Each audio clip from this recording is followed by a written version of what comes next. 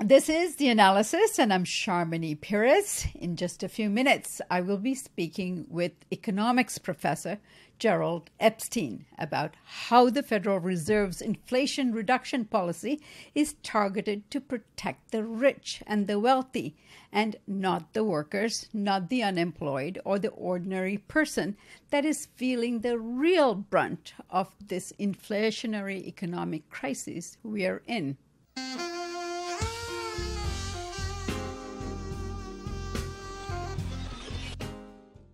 Welcome back. Professor Gerald Epstein is the co-director of the Political Economy Research Institute at the University of Massachusetts Amherst. He is the author of The Political Economy of Central Banking, Contested Control, and the Power of Finance, and also What's Wrong with Modern Money Theory? A Policy Critique. This is only two of the many books he's published. But in December, Professor Epstein convened a conference on inflation with some of the leading economic thinkers on the topic.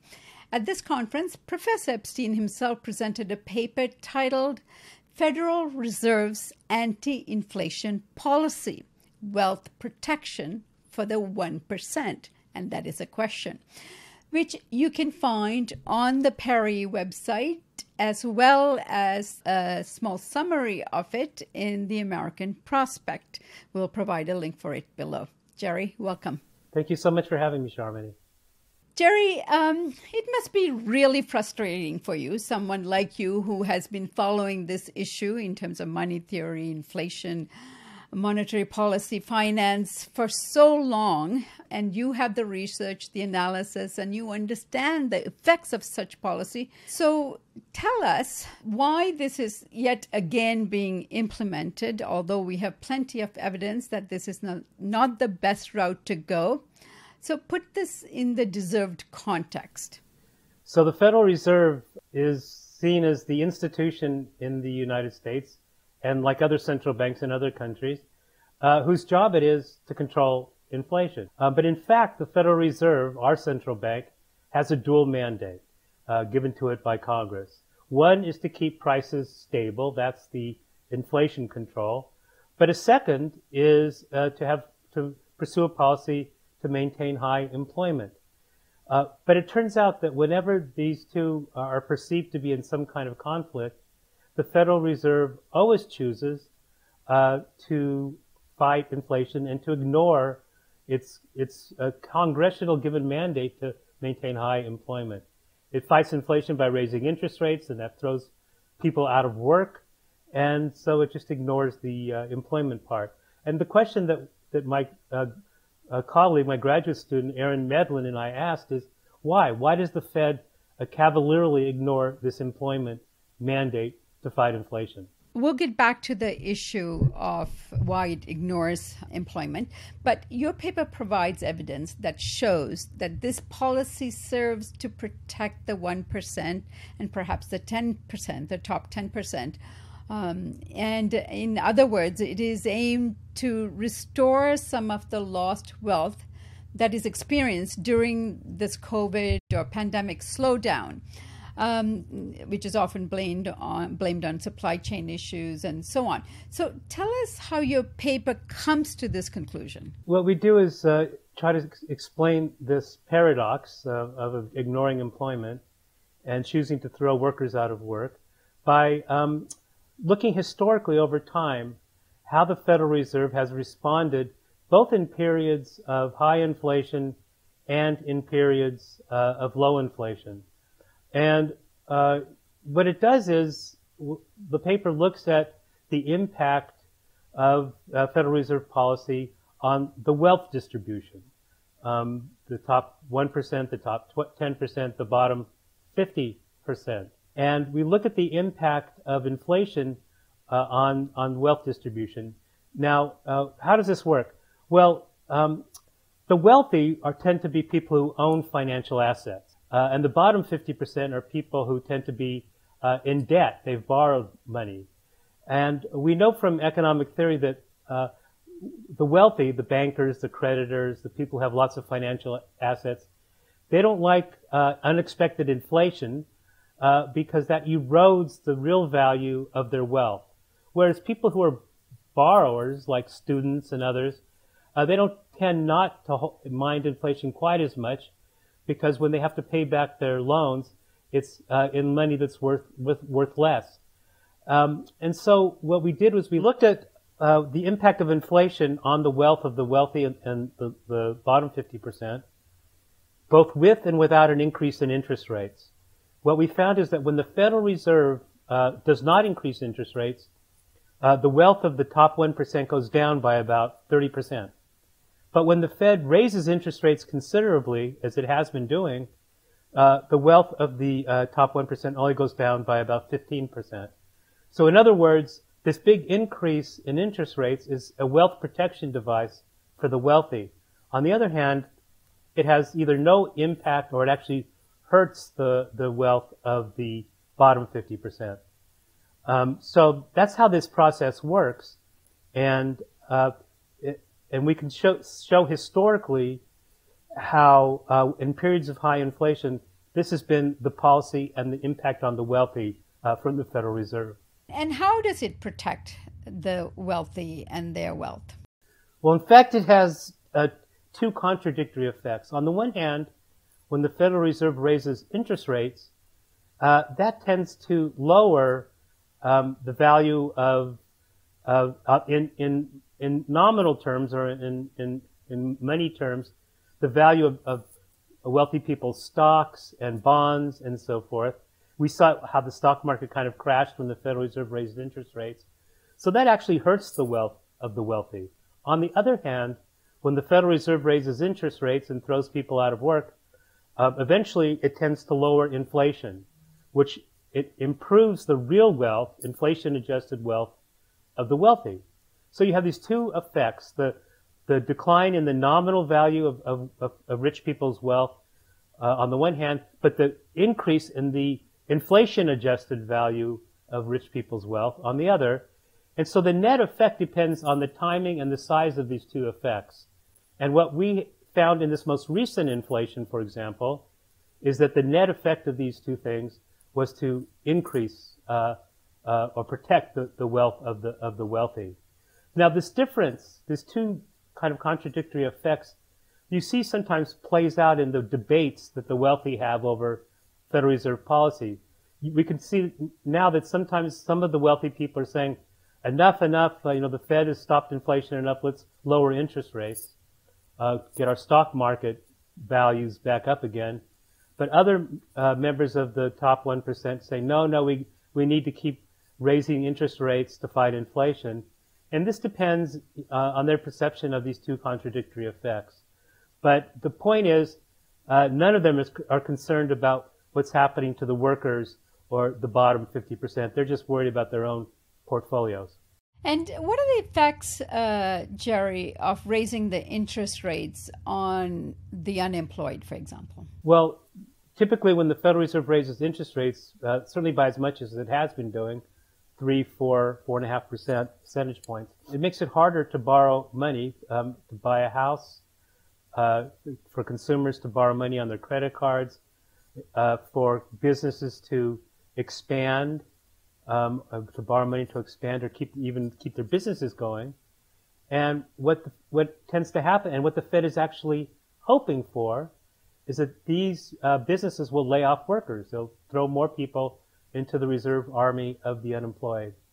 So this policy tends to hurt workers. It tends to hurt small businesses, while, as we found, protecting the wealth of the top 1%. Now, is anyone calling out the Fed on this, that they have a dual mandate here to keep employment high as well? Or are those voices small and unheard? Well, you started at the beginning about how frustrating this is, and this is one of the places where it's so frustrating, because very few of the mainstream voices, very few, if any, of the mainstream press are pointing out this dual mandate issue. They just accept this idea that somehow, when inflation is higher than they like, that somehow it's the workers who have to sacrifice. It's the employed that have to sacrifice. They kind of treat this like it's a known fact. It's a a force of nature, and there's nothing that can be done about it. Of course, people, work unions and people on the left and others many who came to our conference do point this out quite clearly. But the business press, even the mainstream press in the New York Times and elsewhere, completely ignore this and say, well, it's just a price that we have to pay. Well, they don't have to pay it. It's the workers that are paying it. And one of the other dominant narratives out there is, we are expecting a recession, we are expecting a recession, we're expecting a recession. It's sort of preparing the public for that. Virtually every recession we've had in the United States in the last 50 years has been preceded by increases in Federal Reserve interest rates, and therefore one can probably surmise that probably caused by that. So again, it seemed like, well, it's a price we have to pay to keep inflation low. I think you interviewed Bob Poland, who pointed out that there's no reason why we have to reach this 2% inflation target. That makes no sense. But the business press and most observers just accept this, reaching a 2% inflation target, no matter what the cost in terms of unemployment, as given. So there are better ways to deal with this. There are many better ways to deal with this. And what are those? Well, first of all, you have to attack the problems that are causing the inflation. And as some people who came to our conference, Josh Bivens and others pointed out, there are three main causes. One is the kind of profit push, the monopoly power of companies to raise prices and enhance their profits. That's one thing that's keeping the inflation going. The second are the supply chain problems that resulted from the pandemic and the war in Ukraine. And third are just standard difficulties that our economy is having in adjusting to this chaotic experience of the last 2.5 years from COVID and then the crisis. So these are mostly supply side problems. So the solution is to deal with them directly. On the one hand, it's to subsidize the consumption of workers so that they're not ones who are bearing the burden of the inflation, workers and unemployed, people in the care sector, as Nancy Folbre pointed out at the conference, to subsidize those, to put profit taxes on the companies that are profiting from this inflation and redistributing that to people who are being hurt by it, and then to make some very targeted price controls on those sectors that are price gouging to help control the inflation. Finally, I think, as Bob Poland was pointing out, don't be obsessed with this 2% inflation focus target. We already have an inflation rate in the United States that's coming down to roughly around 3.5%, 4%.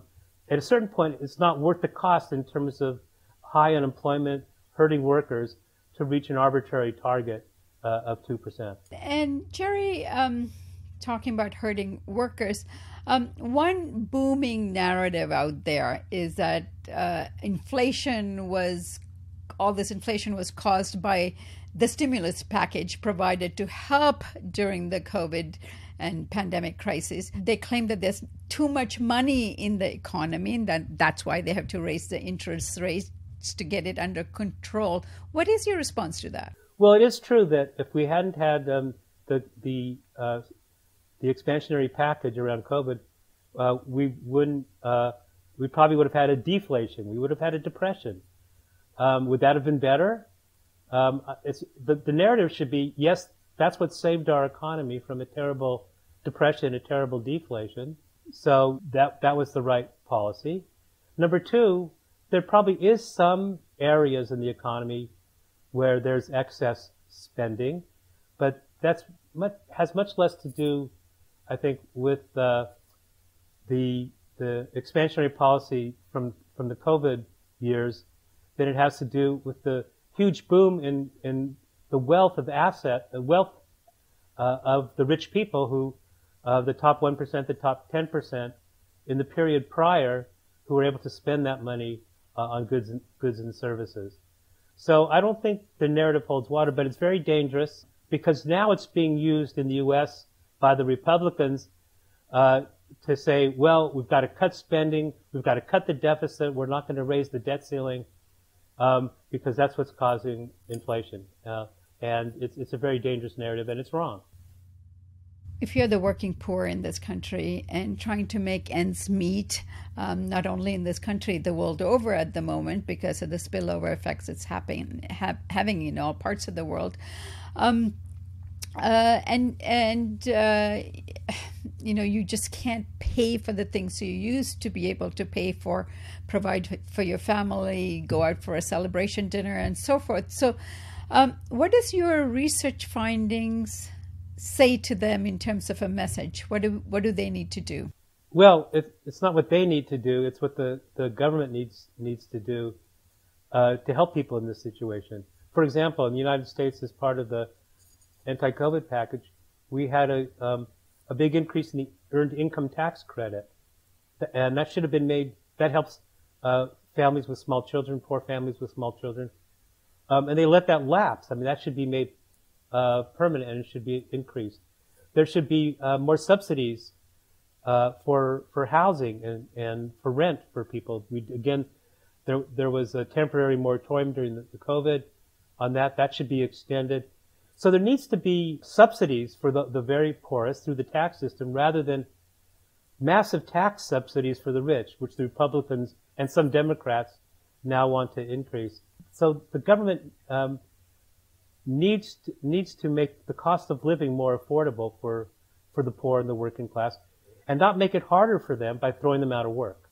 One final question I have for you, Jerry, is President Biden will make a State of the Union address, and I'm sure he will be addressing the inflation issue, as we've just discussed. What do you expect from the administration at this point? Well, he'll probably say that they've made progress. They're continuing to make progress. He'll back the Federal Reserve, saying it's doing the right thing, and we just need to give it some more time. It's working, which I think is exactly the wrong message.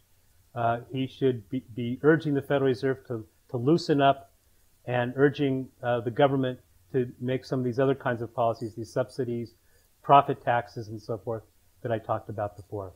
All right, Jerry, we'll come back to you perhaps after the State of the Union address.